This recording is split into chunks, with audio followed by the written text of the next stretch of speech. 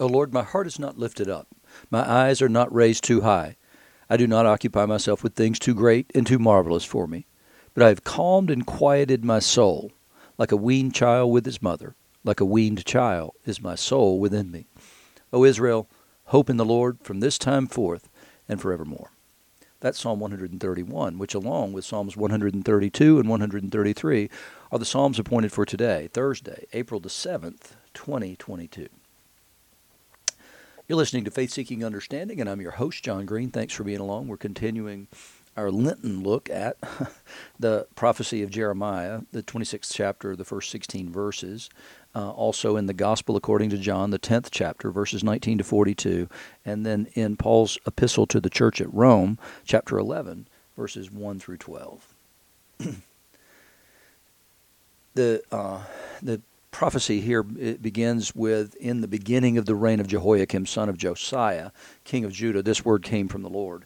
So Josiah was the great reformer who took down the altars of Baal and restored the worship of Yahweh, and only Yahweh, in Israel at the time. And so Jehoiakim is his son, and he is a disaster.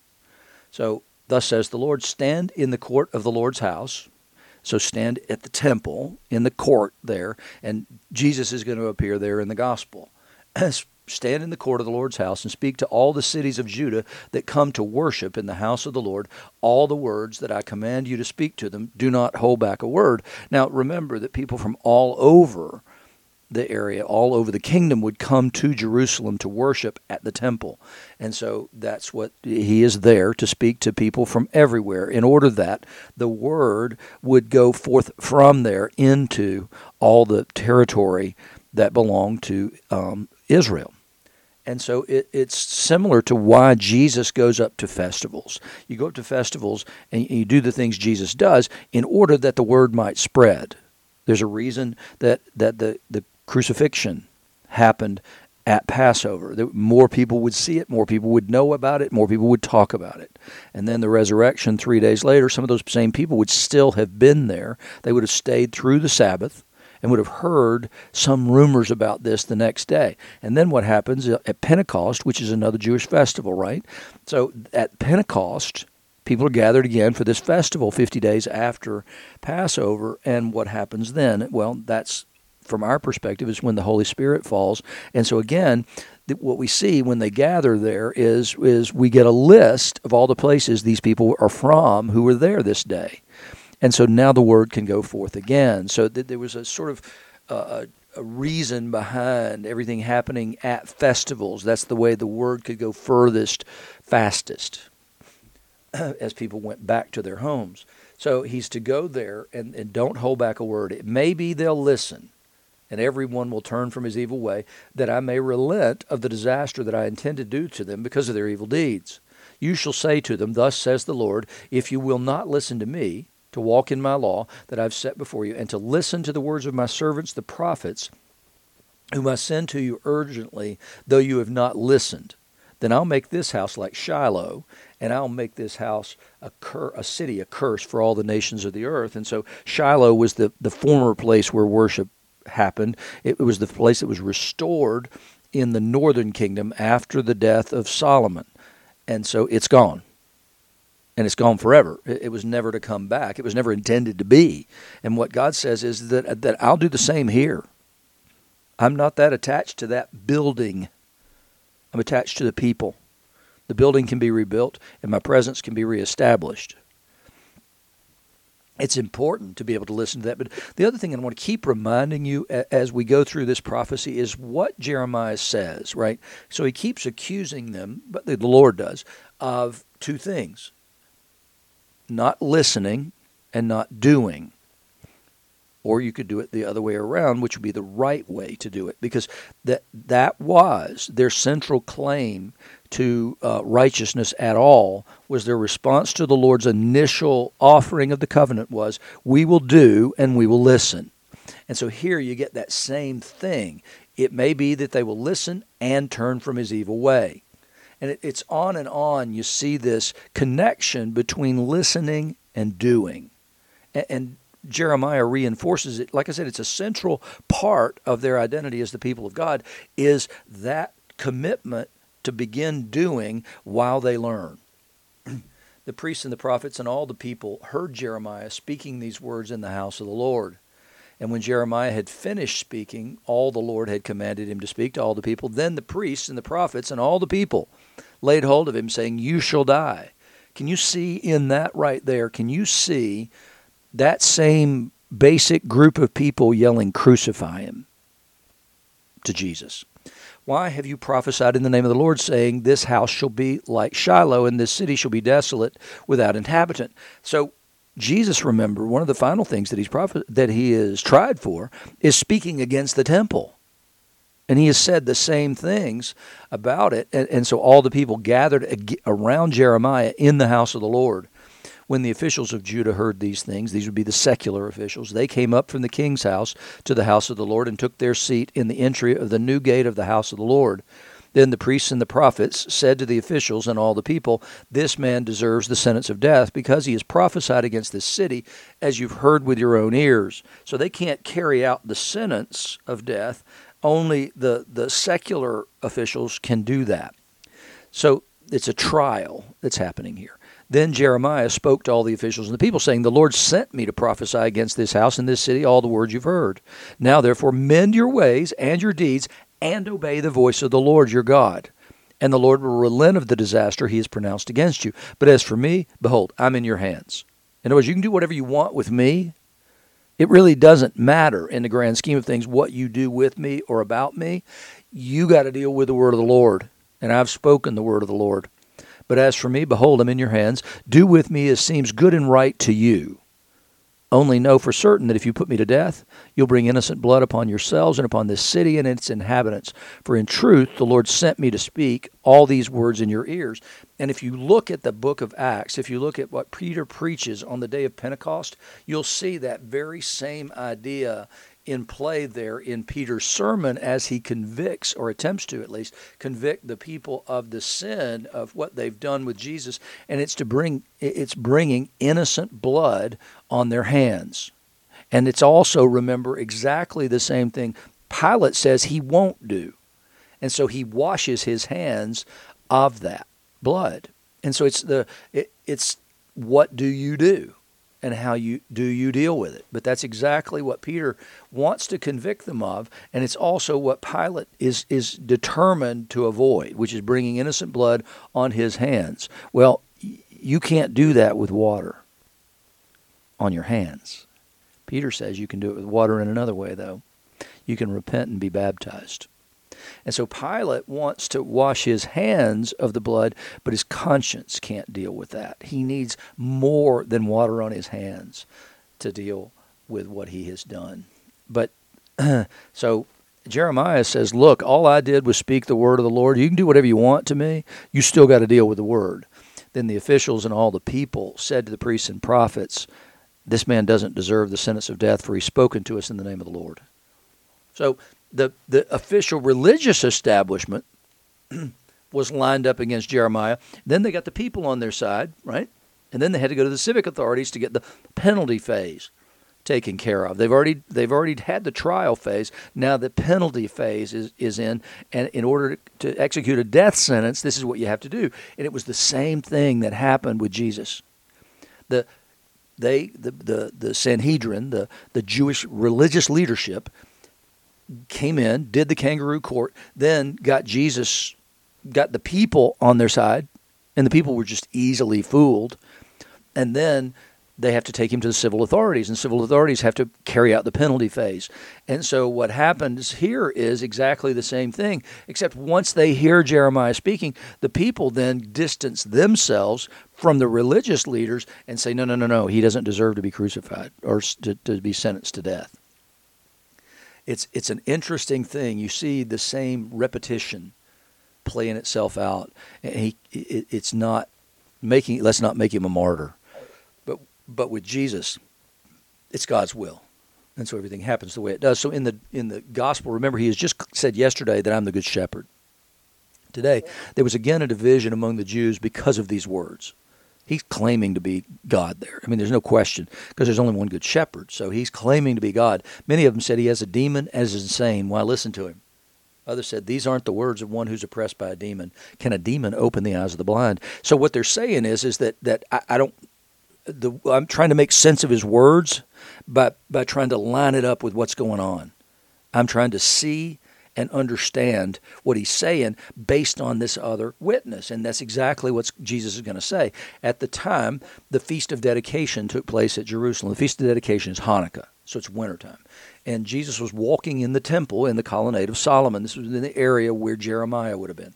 So the Jews gathered around him and said to him, how long will you keep us in suspense? If you're the Christ, tell us plainly. Who is he told?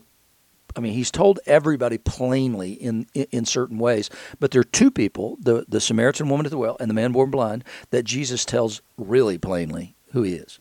And they said, tell us plainly if you're him. Jesus answered, I told you, and you don't believe. And that's an important thing, as we're going to see in this, and then also in Paul's letter. Because this believing, and this goes back to a philosophical principle that was put forth in the late 18th or late 19th century or early part of the 20th century, and it has to do with a belief, a commitment to believe something leads you to further truth in that vein of knowledge. But you've got to commit belief to start with. I'm going to believe this premise, and if I believe that premise, then it makes other truths, other pieces of knowledge available to me that would otherwise be unavailable to me because I didn't believe.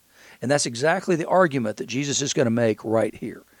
He says, I told you and you don't believe. The works that I do in my Father's name bear witness about me. But you don't believe because you're not among my sheep. In other words, you're not destined to believe. My sheep hear my voice, and I know them, and they follow me. I give them eternal life, and they will never perish, and no one will snatch them out of my hand. My Father, who has given them to me, is greater than all, and no one is able to snatch them out of the Father's hand. It's becoming very clear what he's saying here. He's clearly not talking about Joseph when he says these things. I and the Father are one. In case you were wondering, in case you want to know something, I'm telling you something about Messiah you don't know. And that is, I and the Father are one. In other words, 1 + 1 = 1. So now we're headed towards a Trinitarian understanding of things that Jesus is laying out. Now, it's offensive to Jews both then and now for one simple reason, and that is the great accomplishment, let's say, of Abraham and thus of Judaism, and particularly Abraham, though, was that he's considered to be the father of monotheism, the belief that there is one God. And that belief and understanding is absolutely confirmed in Deuteronomy 6:4, and this is Moses speaking. He says, "Hear, O Israel, the Lord your God, the Lord is one." And so that is one of the most important claims in all of Judaism, is to have really come across the reality that there is only one God, and he is one. He is unitary, and he is unique. So when Jesus says, I and the Father are one, he's clearly making a simple claim. If you're looking at me, you're looking at the Father for all intents and purposes. And so what's their response? The Jews picked up stones again to stone him. And remember, the last time it was because when he said, before Abraham was, I am, the name of Yahweh. And so here they pick up stones to stone him again, and he answered them, I've shown you many good works from the Father. For which of these are you going to stone me? The Jews answered him, it's not for a good work that we were going to stone you, but for blasphemy, because you, being a man, make yourself God. Jesus answered them, is it not written in your law, I said you are gods? What I would encourage you to do is to look something up, and that is, I would encourage you to look up, you are gods, Heiser, Heiser. Michael Heiser he gives a fantastic explanation of what that means. It'll be on YouTube, and it'll be less than 10 minutes long, so it's well worth the investment of time to do it. You are gods, Heiser. So he said, if he called them gods to whom the word of God came, and Scripture can't be broken, do you say of him whom... So Jesus confirms all of Scripture right there in that statement. Can't be broken. Do you say of him whom the Father consecrated and sent into the world, you're blaspheming because I said I'm the Son of God? Well, up there God said that you're gods. He says, if I'm not doing the works of the Father, then don't believe me. Believe the evidence of your eyes. And then listen. And listen with believing ears. But if I do them, even though you don't believe me, believe the works. So he's saying, even if you don't believe what I'm saying, go back to this the first dispute among them. The things the man's saying, that's not produced by a demon, and he healed the blind. So he's saying here, believe the works.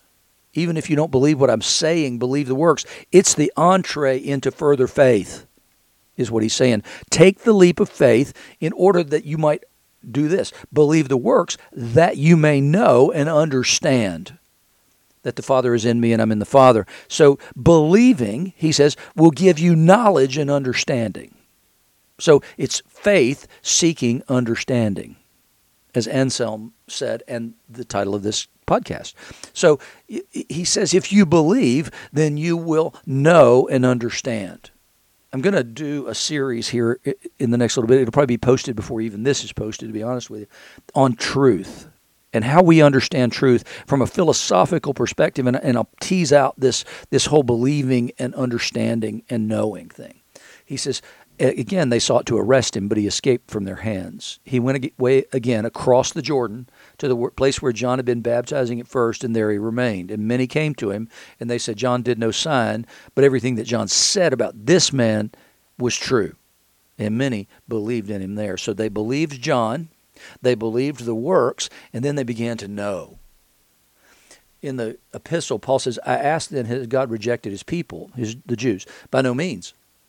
And his proof is, I'm an Israelite, a descendant of Abraham, a member of the tribe of Benjamin. That didn't change. That basic stuff of his identity didn't change. He says, so God can't have rejected his people because I'm one of them.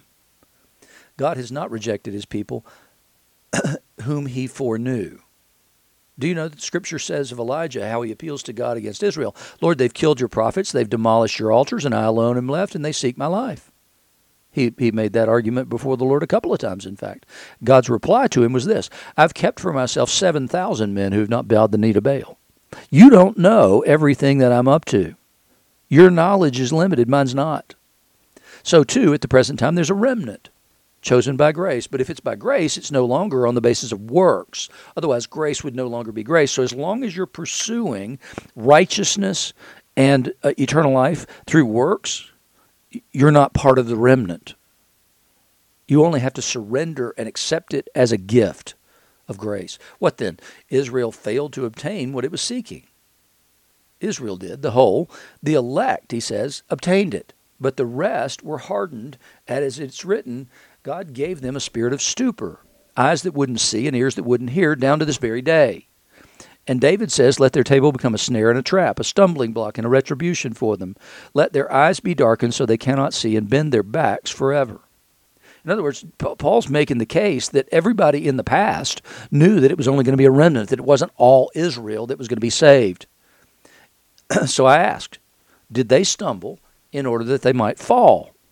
By no means.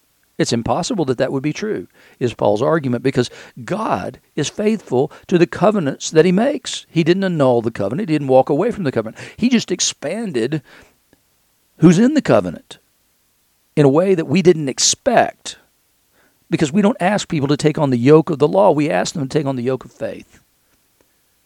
And so Paul says we misunderstood the covenant, but us misunderstanding the covenant, that it's based in faith, not works, is the problem. It causes us to misunderstand many things. But the belief of salvation through faith alone in Christ alone is a stumbling block. He recognizes it's a stumbling block for everybody because everybody wants to be able to do something. And I talked before about the day of Pentecost. What happens? They said, what do we do about this? What do we do to get forgiveness? We believe you that we have killed the Messiah. Now what do we do? And Peter says, repent and be baptized. Those are just steps of faith. Those are not works. They're steps of faith. If you believe this now, here are the things you have to do. Well, no, I'd like to do some penance. I'd like to do some other stuff. I'd like to make a sacrifice, but how do you sacrifice for killing Messiah? There's nothing in the law that teaches us what to do here. And Peter says, repent and be baptized. Just believe. Believe. And then walk in faith.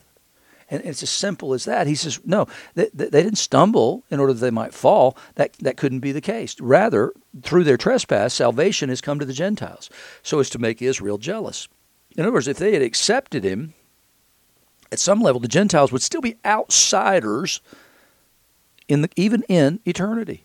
And it's still what they will teach today is, look, there's no reason for you to come in here and take on all the 613 laws. No, you're fine out there in the Noahide world. You only have to take on like 7 things that you have to do, and they're all pretty simple. You don't have to work real hard for this. So no. You just stay over there. Well, that's a statement of faith. You're going to be saved by faith, by believing what we just told you. So it's always a request of faith, and then faith begets obedience, right? I mean, that's the way the process works. He says, no, if their trespasses means riches for the world and their failure means riches for the Gentiles, how much more will their full inclusion mean? In other words, Paul's saying, look, hey, here's what I really want. I want them all to repent and come in because, my goodness, as good as we have it right now, holy moly, it'll be a lot better when they come in, because if them messing up allows y'all to come in, then imagine what it'll be like, because God loves them so much. Imagine what it'll be like when they come in. It'll be truly extraordinary. Do we heed the words of Jesus? Do we heed the words of Paul? Do we heed the words of Jeremiah? Can we do it? Can we do it just on faith? Is it enough? Are you settled in your mind that faith in Christ is enough? Or are you still trying to earn your salvation in some shape, form, or fashion? I encourage you today to lay aside that attempt and effort. You are saved. You are in Christ Jesus. You have eternal life. You have the Holy Spirit. And what the Lord's saying to me right now, to say to you, because he's saying it to me first, is act like it.